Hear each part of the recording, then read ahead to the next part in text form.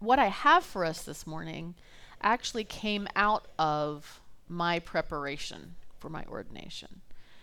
I honestly cannot even remember what I said last Sunday night. And if I didn't say it, it took me, I addressed it a little bit, but it took me a long time to come to terms with being ordained for a number of reasons. And I shared some of them with you on Sunday. But in that wrestling, in that process of overcoming all of my excuses, the Lord gave me this to give to you all, because I think we all come to those places where we wrestle with the Lord and we have excuses, and he calls us to things and we're like, nope, no thank you, or I don't know about that. And so what I have for us this morning, it comes from that. It comes from that time of wrestling. And I feel like what the bulk of what God has for us this morning actually isn't a teaching this morning. It's a waiting and a listening and a responding to what the Holy Spirit has for us. And I do have something to share with you. But most of what we need to do right now is sort of settle in our minds and our hearts that we're going to be pressing in this morning through some silence and through some waiting and hearing what the Lord has for us. And just to give you an example, in a normal sermon, I have about 6 pages worth of notes that I go through with the way that I write and do it. I have 2.5 today. That's it. So either the Holy Spirit shows up and we do something, or we go to lunch early. That's kind of the way of it this morning.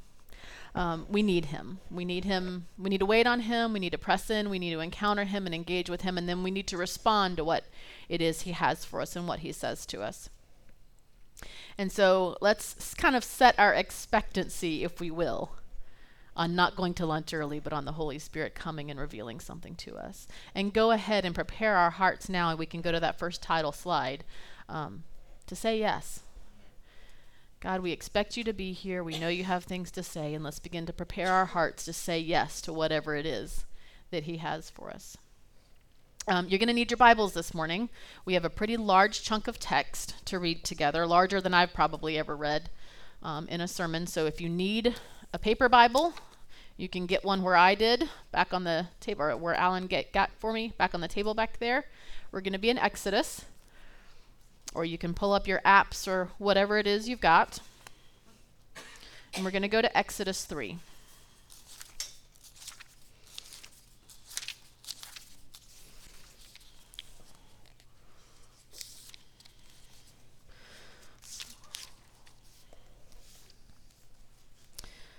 Let's pray before we get started again with this part. Lord, we need to hear from you. We've already come to you in worship, declaring you are welcome here, that we need your presence, we need your power. But Lord, we do. We confess it again. We need to encounter you. That, Lord, to do and live and be all that you call us to be in this life, we need you. We need your Spirit. We need your equipping. So, Holy Spirit, stir up again. Take us along in that wave with you, to where our ears are tuned into your voice, and we hear you and we discern you, and where our hearts are ready to respond with a yes to you. In Jesus' name, amen. So where I'm going with this morning is the story of Moses, part of the story of Moses. And, I'd be surprised if any of us in this room didn't know who Moses was, right? I wouldn't ask you to admit it, but we all know something about Moses, right?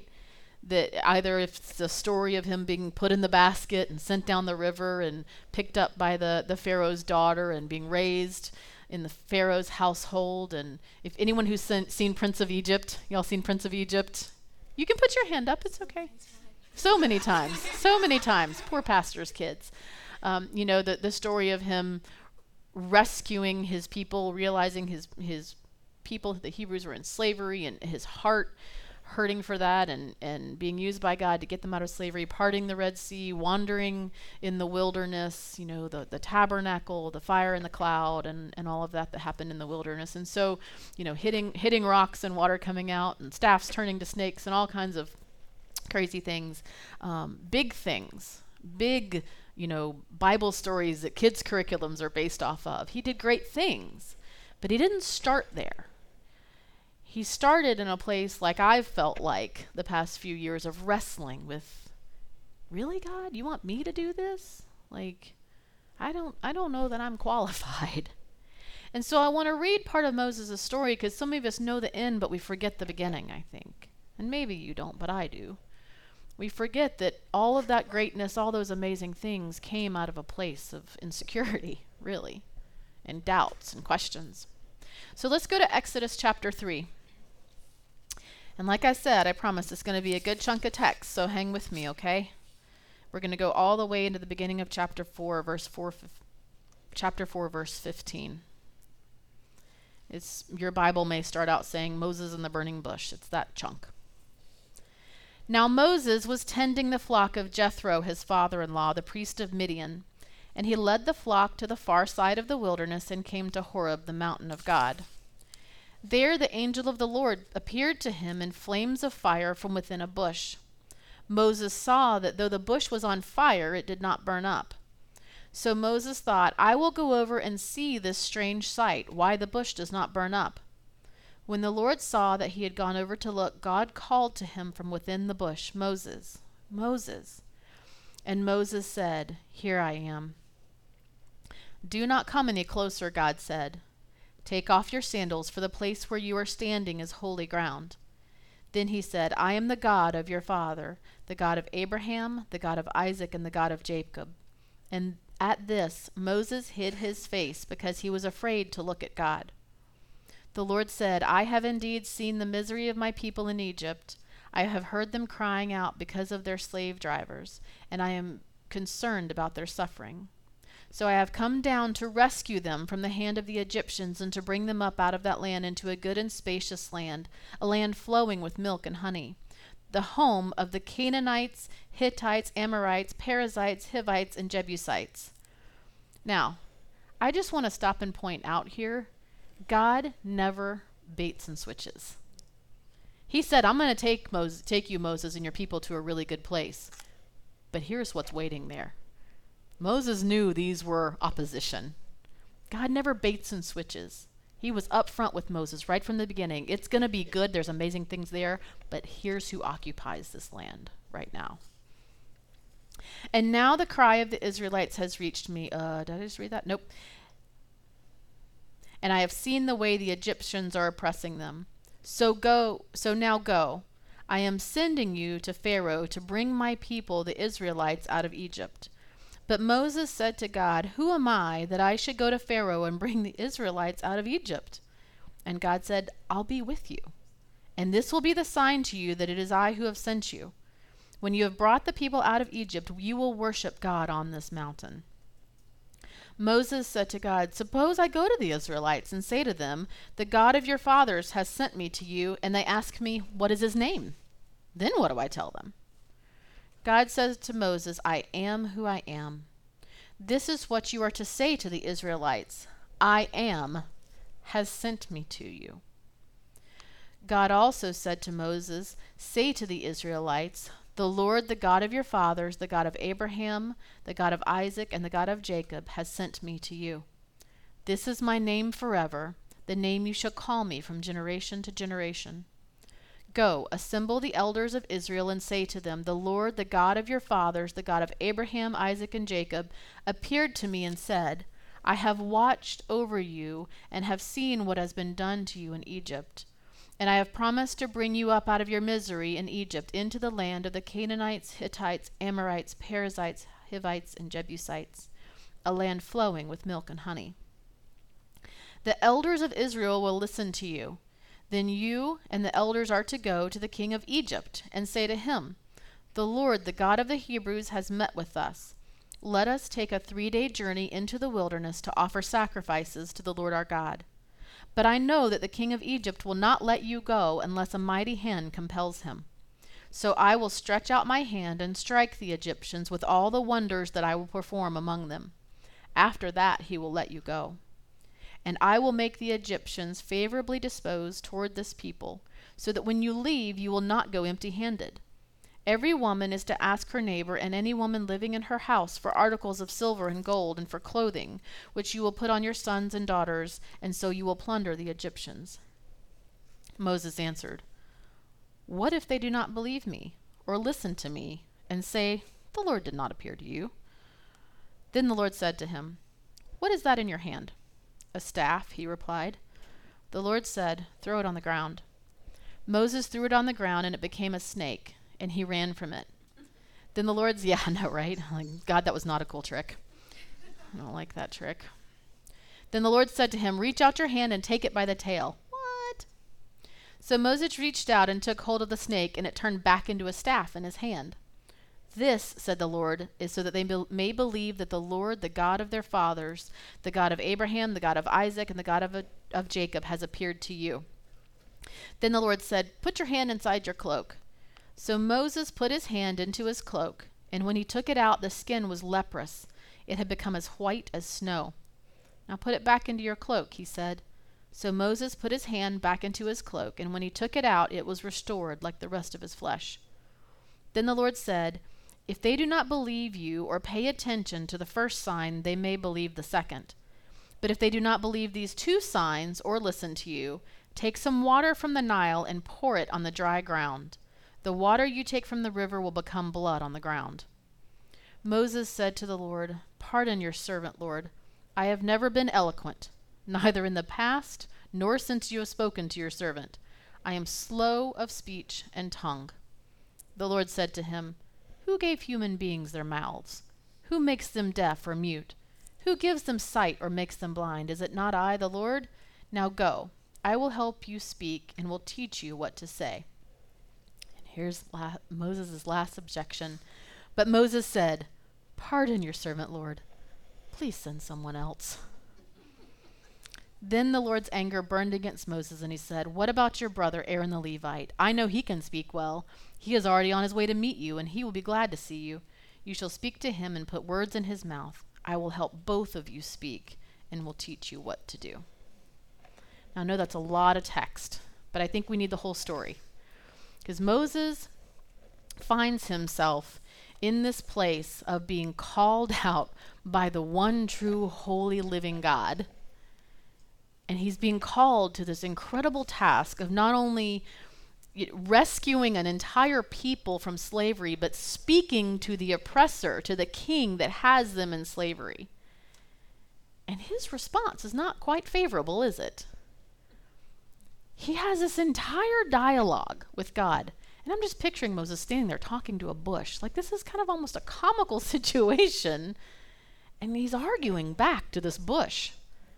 And there's 5 things that Moses objects to that I think most of us can probably relate to, most if not all of them. And like I said, these are a lot of the things I feel like I wrestled through in coming to this ordination thing. My own calling, my own abilities. So the first one, we're going to look at go back to verse 3:11. Moses' first objection is this: "Who am I?" And I'm actually going to go through these pretty quickly. You don't have to worry about we're going to be here all day with these examples. "Who am I that I should go to Pharaoh and bring the Israelites out of Egypt?" His first objection is, I am no one special. Now, he was someone special, right? He grew up in the house of Pharaoh. And he had all... Oh, the basket reached Karis. I hope you all got what you wanted. He grew up in the house of Pharaoh. He had power. He had authority. He had the king's blessing. But when he left and he ran, he lost all of that. He was nobody now. Matter of fact, the story is that he goes to this well and, meets all these ladies and eventually gets a wife that way. And he ends up working for his new father-in-law as a shepherd. He's gone from a prince in the house of the king to working for his father-in-law as a shepherd. Now, I'm not saying anything about if you work for your father-in-law, but that probably was a bit of a demotion. He just felt like he was an everyday guy now. He no longer had favor with the Pharaoh. He was nobody special. Talk about everybody gets to play. The reason he ran, do you guys remember why he hightailed it out of Egypt? Why did he hightail it out of Egypt? He killed an Egyptian because he got angry. Yeah. He got angry and he killed an Egyptian, buried him in the sand, and he was found out. And he knew he was never going to be welcomed back to that place where he had that high status. So talk about everybody gets to play. Here in this story, even the murderous fugitive gets to play. God even comes to him and uses him. And so he arrives at this burning bush, not in a place of esteem, but a place of having been humbled. Watching the sheep. He says, but God, I'm nobody special. I don't have any status. I don't have any title. And I don't know if you've ever thought of that about yourself when you're called. God, who am I? I'm nobody special. I don't have any titles or positions or power to be able to do anything for you. Who am I? I'm just over here doing my job, day in and day out, hanging with the stinky sheep. Y'all know how sheep smell? Bad. Sorry. Anyway, there's a story behind that. I did that to Josh one time in college. It was, at the moment, it was, anyway. That's just for you, Joshy. Love you. All right. Next verse. Very soon after that first excuse. Well, I just lost y'all. I lost all respect. Chapter 3, verse 13. Moses, so God addresses his first concern saying, you may be nobody special, but I'll be with you. And that's all that matters. But Moses comes back. Suppose I go to the Israelites and say to them, the God of your fathers has sent me to you, and they ask me, what is his name? Now, why is this a big deal?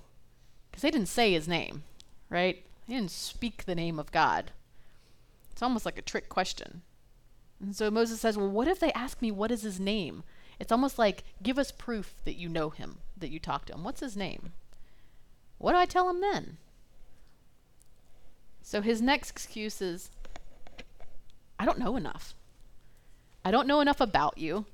I don't know enough about who you are. I don't even really know your name. But that's not enough. You know, again, I shared with you my own struggles about being ordained and my hesitancy. And a lot of that came from the fact that, like, I wasn't seminary educated. You know, I mean, I have a college degree, and I took a few religion classes to hang out with some boy that I liked because he was in them too. And terrible decision. But, you know, I wasn't educated in all this. Who am I? I don't know enough. I don't know enough to do this. I'm not smart enough. I don't have that degree. I don't have that name or that title. But everybody gets to play, y'all. If it were only the pastors and the seminary educated people who were going out and doing the works in the will of God, man, we would have a short-handed staff. Our bench wouldn't be nearly deep enough, right? We need everyone to play. We need everyone in the game, and there's a position for everyone to get in and engage. And it doesn't matter if you've done this, you know, for decades or you're brand new. God has a place for you in this. And fine, go learn more. You know, that's not to despise education. Go learn more. Go read more. That's good stuff. The word says we perish for lack of knowledge. Go learn more. That's great. But don't wait until you feel like you know everything to get in the game, because you'll never engage. Don't wait till you think you have all the answers, because you'll never start. So God answers that objection, and he tells Moses, here's who you're going to call me. I am who I am. And that's all you need to know. The rest I've got.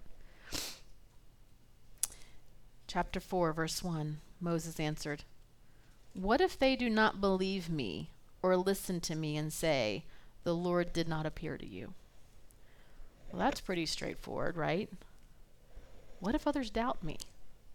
What if they don't believe that I've been in your presence? What if they don't believe I've heard from you?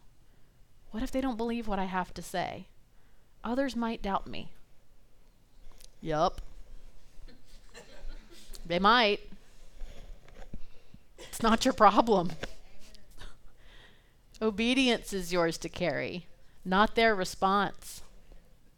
That's not on you. Welcome to social. Oh gosh, maybe don't let that be your first mission field. Go to Food Lion or something. But I think that this is a fear that grips so many of us, right? What if I put myself out there and they don't believe me? What if they don't believe that I've met with you? What if they don't believe I'm sent by you? What if they don't believe that I've heard from you? Do you know that you've heard from the Lord? The rest is not your problem. God will take care of that. It's not our job to convince them. It's God's prerogative to convict their hearts of the words and the actions and the deeds that he gives to you, and to follow through on it and to see that it's from him. So don't worry about that. God does this amazing thing for Moses with the staff that turns into a snake and his hand that becomes leprous and is healed again. And then he says, and if that's not enough, I'll make the water you pour on the dry ground turn into blood. I've got the resources, God says, to back up my word in those I send. That's not on you. Chapter 4, verse 10. As if that blood on the ground is not enough, Moses says to the Lord, pardon your servant, Lord. I have never been eloquent, neither in the past nor since you have spoken to your servant. I am slow of speech and tongue. He just says, God, I'm just not good at this. I'm not good at this. I can't talk. You want me to go talk to a king? I'm not eloquent. I'm slow. I don't get my words. Gosh, I feel like that. I've been there. You know, I'm a little bit more comfortable doing this stuff now, but man, those first few sermons, it's anxiety. I'm not good at speaking and public speaking. God, I'm not good at this. Why would you want me to go do this? I'm not trained. I'm not skilled at this. I'm not a great speaker. I'm not eloquent. You ever feel that way when God sends you to talk to someone? I'm just not good at this. I've never done this before. Well, sure, if you've never done it before, of course you're not going to be good at it. Do it more. Keep going. Do it again. Get better at it. You're probably going to suck at it at first. It's okay. Can I say suck? I'm sorry. I did it twice now. Do it again. Jessica's such an antagonist. You're not going to be good when you start. It's okay. When the power of God backs you up, you don't have to be the best speaker in the room. You don't have to be the best worship leader. You don't have to be the most convincing evangelist. Just be obedient. Just do what he called you to do. The very first time I prayed for someone, Josh and I were dating. His mom was having a yard sale. She was moving from Lilburn, Georgia to California, and she was having a yard sale, getting rid of everything. I don't even know if you remember this. These two ladies come to the yard sale, and in the court, why was I helping with the yard sale? But I'm there, and I'm helping with this yard sale, and these two ladies come up, and they were friends or sisters or something, but one of the ladies starts telling us about how she's got terminal cancer. There is nothing else they can do for her. She is dying. Now, I grew up in a church where we did not lay hands on people and pray for them. We'll pray for you, put them on the list, and go home and forget about it, right? That's kind of how we did this. But my heart was so broken. This lady was dying from cancer, and she's shopping at a yard sale. I'd be in like Tahiti or something. But my heart just broke for her. Like she has no hope. God, she's dying. She knows her life is ending. And it was out of compassion that I had to do something. But I was scared. And I'd never been trained to pray for the sick before. And so I held back everything. And I'm standing there like, God, what do I do? What do I do? And she makes it all the way to the bottom of the driveway. And I'm like, I can't let her leave. She needs to know that there's a God that heals. And so I'm wearing flip-flops, and I go running down the driveway with that, you know, that the flip-flops make when you go running. And I run up behind her, and I was like, if I don't just do it and get it out, I won't do it. Now, I nearly killed her there on the spot, and the cancer didn't have a chance because I scared her to death. Because I came running up behind her and put my hand, can I pray for you? And she's, oh, yeah, okay. And I think she's like, oh, I've been prayed for before. I'm like, well, can I do it again? And it was one of these just power through, because if I didn't power through, I wasn't going to make it through. And I laid hands on her, and I prayed for her, and I have no idea what it said. It probably made no sense. But it was compassion and the Lord stirring that was like, she needs a touch from me, and you're here. And then I was so freaked out by the fact that I did that and the way that I did it, and that I did it so badly. It was horrible. It was a mess. I scared her. I freaked her out. I don't know what I said. I looked like a fool, and my flip-flops were really loud. And it was terrible that when I got done, I ran into Josh's house, up into a bedroom, and laid on the floor and cried face down for like 10 minutes. And I don't remember. Do you remember this now? You have no recollection of this? Okay. Thank God. I hope your mom doesn't either. One of you, Josh or his mom, one, came up to comfort me. You know how many times I've prayed for the sick since then? Without noisy flip-flops or scaring someone to death or running in a room and crying? Do it and do it again. Yes. And let the Lord's compassion and passion stir you to keep going until you're better at it. I trust that the Holy Spirit blessed that woman that I nearly scared to death that day, because it was his compassion that stirred me. I'll never forget it. I don't know what happened to her. Maybe she died from cancer. Maybe she went back and was healed. I don't know. It was a yard sale. Remember, guys, faith is spelled R-I-S-K. Put yourself out there and try it and go for it. It's the only way to get better at doing it. Do it, fail, and do it again. And fail again and do it again. And fail again and then maybe have success. But do it again. Don't give up. You know what it says about Moses in Acts 7? It's Moses himself here that's saying, I'm not eloquent. I'm not good at this. I'm not a good speaker. I'm slow. But you know what Acts 7 says about Moses? It says he was powerful in both speech and action. Moses came out of this insecurity and was known as someone who was powerful in speech. God can do it. Don't worry about it. The thing that he was discounting himself with is the thing that he was later known for. God can do the same in us. He got good at it, and we can too. Number 5, the last one. Chapter 4, verse 13. When all else has failed. But Moses said, "Pardon your servant, Lord. Please send someone else. I just don't want to. I don't want to go. It's going to be hard. It's going to be unexpected. I have no idea what they're going to think of me. I don't want to do it." It's like you just get to the point of a temper tantrum, right? No, not me. Anybody else. Anybody else. Not me. Not it. Siberia. Anybody else, God. I don't like the cold. I'm a Georgia girl, and he wanted to go to Siberia. And I married him anyway. Oh, there's a whole story there if you haven't heard it. And sometimes we don't. We just don't want to do it. No matter all of God's assurances, no matter all of his blessings, no matter all of his encouragements, I just don't want to do it. I've got a nice, comfy, put together life. Don't interrupt me, God. I just don't want to. This doesn't sound like fun. I don't want to be inconvenienced. I don't want to do this. And maybe it's because we think it won't be fun, or maybe it's because we've had a bad experience before. Who knows? But the places in my life, guys, that I have been the most fruitful, that I have just been blessed the most and seen the most success, are places where I have sensed God's call and put my hand to something or invested in something or committed to something that I didn't want to do and that I felt utterly and completely ill-equipped and unprepared for.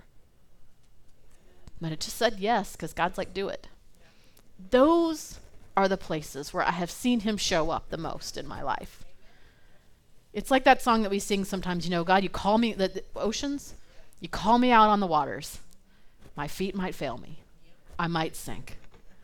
But you called me there. I've got to go. One time when I was in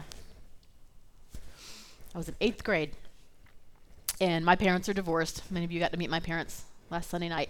My parents are divorced, and so I'd go and I'd spend like 2 weeks at my dad's house in the summer and 2 weeks at my mom's house. That's how my deal worked. And I cannot get this thing to stop rubbing on my face. Sorry if it's making noise. And my stepmom was a little sneaky in how she would keep me busy when I was down there. My dad worked a lot. He had times where he worked 3 jobs, and it would just be me and my stepmom for seasons. And in 8th grade, I got down to my dad's house for my 2-week rotation to find out that she had signed me up to serve in Vacation Bible School with the 4-year-olds without asking me. I had feelings about that. I had lots of brothers and sisters. I did not like watching them. I did not like babysitting for them. And she just threw me in with a bunch of 4-year-olds. I had strong feelings about that. And I got in there, and I'll be darned if the project they weren't doing was stamping these kids' feet in paint and stamping them on T-shirts to make these little T-shirts with their footprints. And guess which job I got? I was dunking 4-year-olds in paint all day and wiping their feet off. I did not like this. And I was so angry and so mad about this situation, and I hated working with those kids so much, I was like, I am never doing this junk again. And I told her, I was like, don't you ever sign me up for that again. I'll stay in my room and read Nancy Drew books all day during the summer, and I'll stay out of your hair, but don't you sign me up for Vacation Bible School again. And I was determined I was never going to work with kids again. Hated it. Right? You hear Jessica's cackle over there. When we went to the first Vineyard Church we went to in Raleigh, we were newly married, early 20s. Bless her heart, Susan Venable was in charge of the nursery and came up to me and said, listen, I think you'd really be good at the nursery. Nope. Didn't even let her finish getting the question out. I don't do that. I don't work with kids. I don't like them. No. Oh, okay then. Her husband, by the way, is one of the owners of the practice across the hall. Funny how things come full circle. But we planted this church. And God had put in my heart to plant a church. And planting a church means serving the kids and loving the kids and discipling and teaching the kids. And we sold an entire bedroom suite from our house to make a kids' church classroom. And I got up there with the kids and I taught the kids. And I loved it. And I love seeing God meet me in it. He would orchestrate things in my schedule with our curriculum that I never ever in my best type A moment could have planned out. And he met me. And he blessed me. And I've seen these kids come up through elementary and middle and high school and I love it. And I miss it when I'm not on the schedule too long. Because you guys, these are the next generation of pastors and evangelists and Jesus followers and church planters and nursery workers. And their hearts are soft, and it's the most amazing thing to get in there and work with them. And I feel blessed to get in there and, when I used to keep the nursery and rock the babies till they fell asleep. And even though I couldn't teach them the words of God, they could feel the presence of God because I could love them and be present with them and pray over them and bless them as they fell asleep on my shoulder. Sometimes we just don't want to. I gotta tell you, the youth group, it's another one of these for me. I gotta be honest, teenagers kind of scare me. They're terrifying. Even when I was a teenager, teenagers scared me. You know how there's animals, you have a bed of oysters or a flock of seagulls or a whatever else. I'm pretty sure that it's called a terror of teenagers. Teenagers terrify me. It's okay. There's an end to the story. Did you not see the pattern from the story before? But then I had teenagers. My kids grew up into teenagers. And I got to know their friends. And they're amazing people. We planted this church. And again, some of those elementary schoolers grew up into teenagers. I'm I want to do stuff with these teenagers. I want to teach them and take them on fun trips and take them to summer camp and let them know how much God loves them. And let them know that no matter what the world tells them about their identity and who they're supposed to be, God has a plan. Their Creator has a plan for them of who they're supposed to be. And I want to help them find that. And all of a sudden, teenagers were no longer scary to me. They're a group to be loved and encouraged and blessed and set free to be who God wants them to be and not be kept in the back corner and whatever else. I love I love you guys. I wish there were more of you in here right now. I love teenagers. I love being with you. It's one of the greatest blessings of my ministry to get to do youth group, to get to start that youth group, to get to see you guys bring your friends, to take them to camp and see the amazing things that happen at camp. But there was a time where I sure didn't want to. God, I don't want to. I'm scared. I don't know how to do teenagers, But I love these kids, and they're my favorite. And I took a picture It was either last week or the week before, and I didn't put it up here because I didn't ask your permission. But we had like 4 or 5 teenagers serving in kids' church and in nursery and doing this together. And God, you make me so proud. You make me so proud. Kids that are in our youth group, kids that I hope to take to leadership stuff one day. Because God's got a plan for them too, and I want to be a part of it. But there was a season where I was like, I don't want to. I'm talking too long. I'm sorry. This isn't in my notes. You don't have to flip here, but I'll end with this. 2 Corinthians 3, 4 through 8. Such confidence we have through Christ before God. Not that we are competent in ourselves to claim anything for ourselves, but our confidence comes from God. He has made us competent as ministers of a new covenant. Not of the letter, but of the Spirit. For the letter kills, but the Spirit gives life. Now, if the ministry that brought death, which was engraved in letters on stone, this is what one of Moses' greatest moments, right? To go up on that mountain and bring these letters in stone back down on the tablets, which was engraved in letters on stone, came with glory, so that the Israelites could not look steadily at the face of Moses because of his glory. Transitory though it was, will not the ministry of the Spirit be even more glorious? God overcame all of Moses' excuses. And he can do the same with us. 2 things I want you to catch in this verse. In spite of all of Moses' excuses, he came down that mountain with glory on his face because he'd met with God, and everyone else could perceive it. Everyone else saw it. Oh, no wonder. My earpiece is back in my hair. That's why I'm having so many struggles. It left me. Paul reminds the church that it is not our own competency that does this. It's the work of the Father. Oh, that's so much better. It's the work of the Father in us. And it would seem quite presumptuous for me to compare myself to Moses, to this man who led the Israelites out of captivity, who spoke to Pharaoh, who did all of these amazing things, you know. But if we say yes to God, no door is closed to us. You know, I can't say, well, I'm no Moses. I'm not. That's presumptuous, but that's not the point. It's not mine to say either way. I can't say, well, I'm no Moses, but I also can't. Who knows? It's up for God to say. It's who he says that we are. The posture of our heart needs to be, Lord, whoever you say I am, and let him do what he wants to do. And either way, we are servants called, qualified, and equipped by the Spirit of God and nothing else. I don't get to say I am, but I don't get to say I'm not either. And neither do you. You don't get to disqualify yourself. Not when he's qualified you. So for some of you, God has been waiting a long time on you to say yes to him. He wants to release his power in your life. So my question to you this morning, I have lots of questions for you, and we're going to sit with this for a minute. But will you say yes, not really knowing what's going to happen? I didn't know he'd make me like teenagers. I didn't know he'd make me come up with kids' curriculum. I didn't know he'd make me be a pastor. Will you say yes, not knowing what's going to happen, not being sure of what it is he's going to call you to do? There's unknown in this. Not knowing if you're going to look foolish, not knowing if it's going to go smoothly or not, or if you're even going to succeed at all, not knowing exactly what it's going to cost you. Some of you do know what he's calling you to, and you've been giving excuses.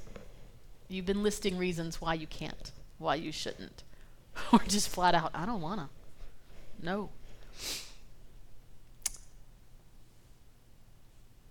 Will you say yes, and will you keep saying yes when it gets hard?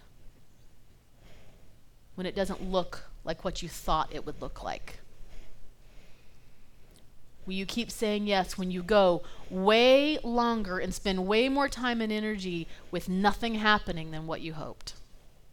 Will you stand on the promise and the truth that he called you to this?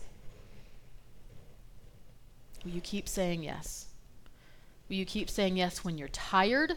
Will you keep saying yes when you're frustrated? Will you keep saying yes when others doubt you? Will you keep saying yes when others don't believe you or see the calling in you? Will you keep saying yes and keep saying yes and just keep saying yes to the King himself until his kingdom breaks through for you and his promises? Saying yes to Jesus does not mean that you're saying yes by default to any certain brand of Christianity, any certain denomination, any certain theology that you're wrestling with. It's simply and completely a yes to the King and the King alone. But our very first yes has to be a yes to his lordship. We can't go this extra distance without being a subject of the King. Our very first yes has to be a yes of allegiance.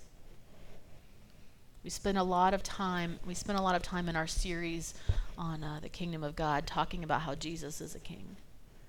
And when we're talking about our salvation, about inviting someone into a relationship with Jesus, we have lots of different words and phrases and things we use for that. We pray this prayer, whatever tradition was you grew up in. You may pray this prayer with kids. Sometimes we talk about becoming God's forever friend, accepting Jesus as your Lord and Savior, whatever the phrasing and the terminology is. But what our salvation really is a declaration of allegiance to the King. He's already King. We go from the place of saying, I'm going to be king and Lord and ruler over my own life and do my own things, and declaring him as not just a king, but as our king. And so it's making the decision to no longer align ourselves with the ways of the world or the ways that my own heart takes me, but his ways and his path and his kingdom. It's a declaration of allegiance to and alignment with the King and his ways. And so if you've never done that, that's first. Scripture tells us that if you declare with your mouth that Jesus is Lord and believe in your heart that God raised him from the dead, you're saved. So that's number one.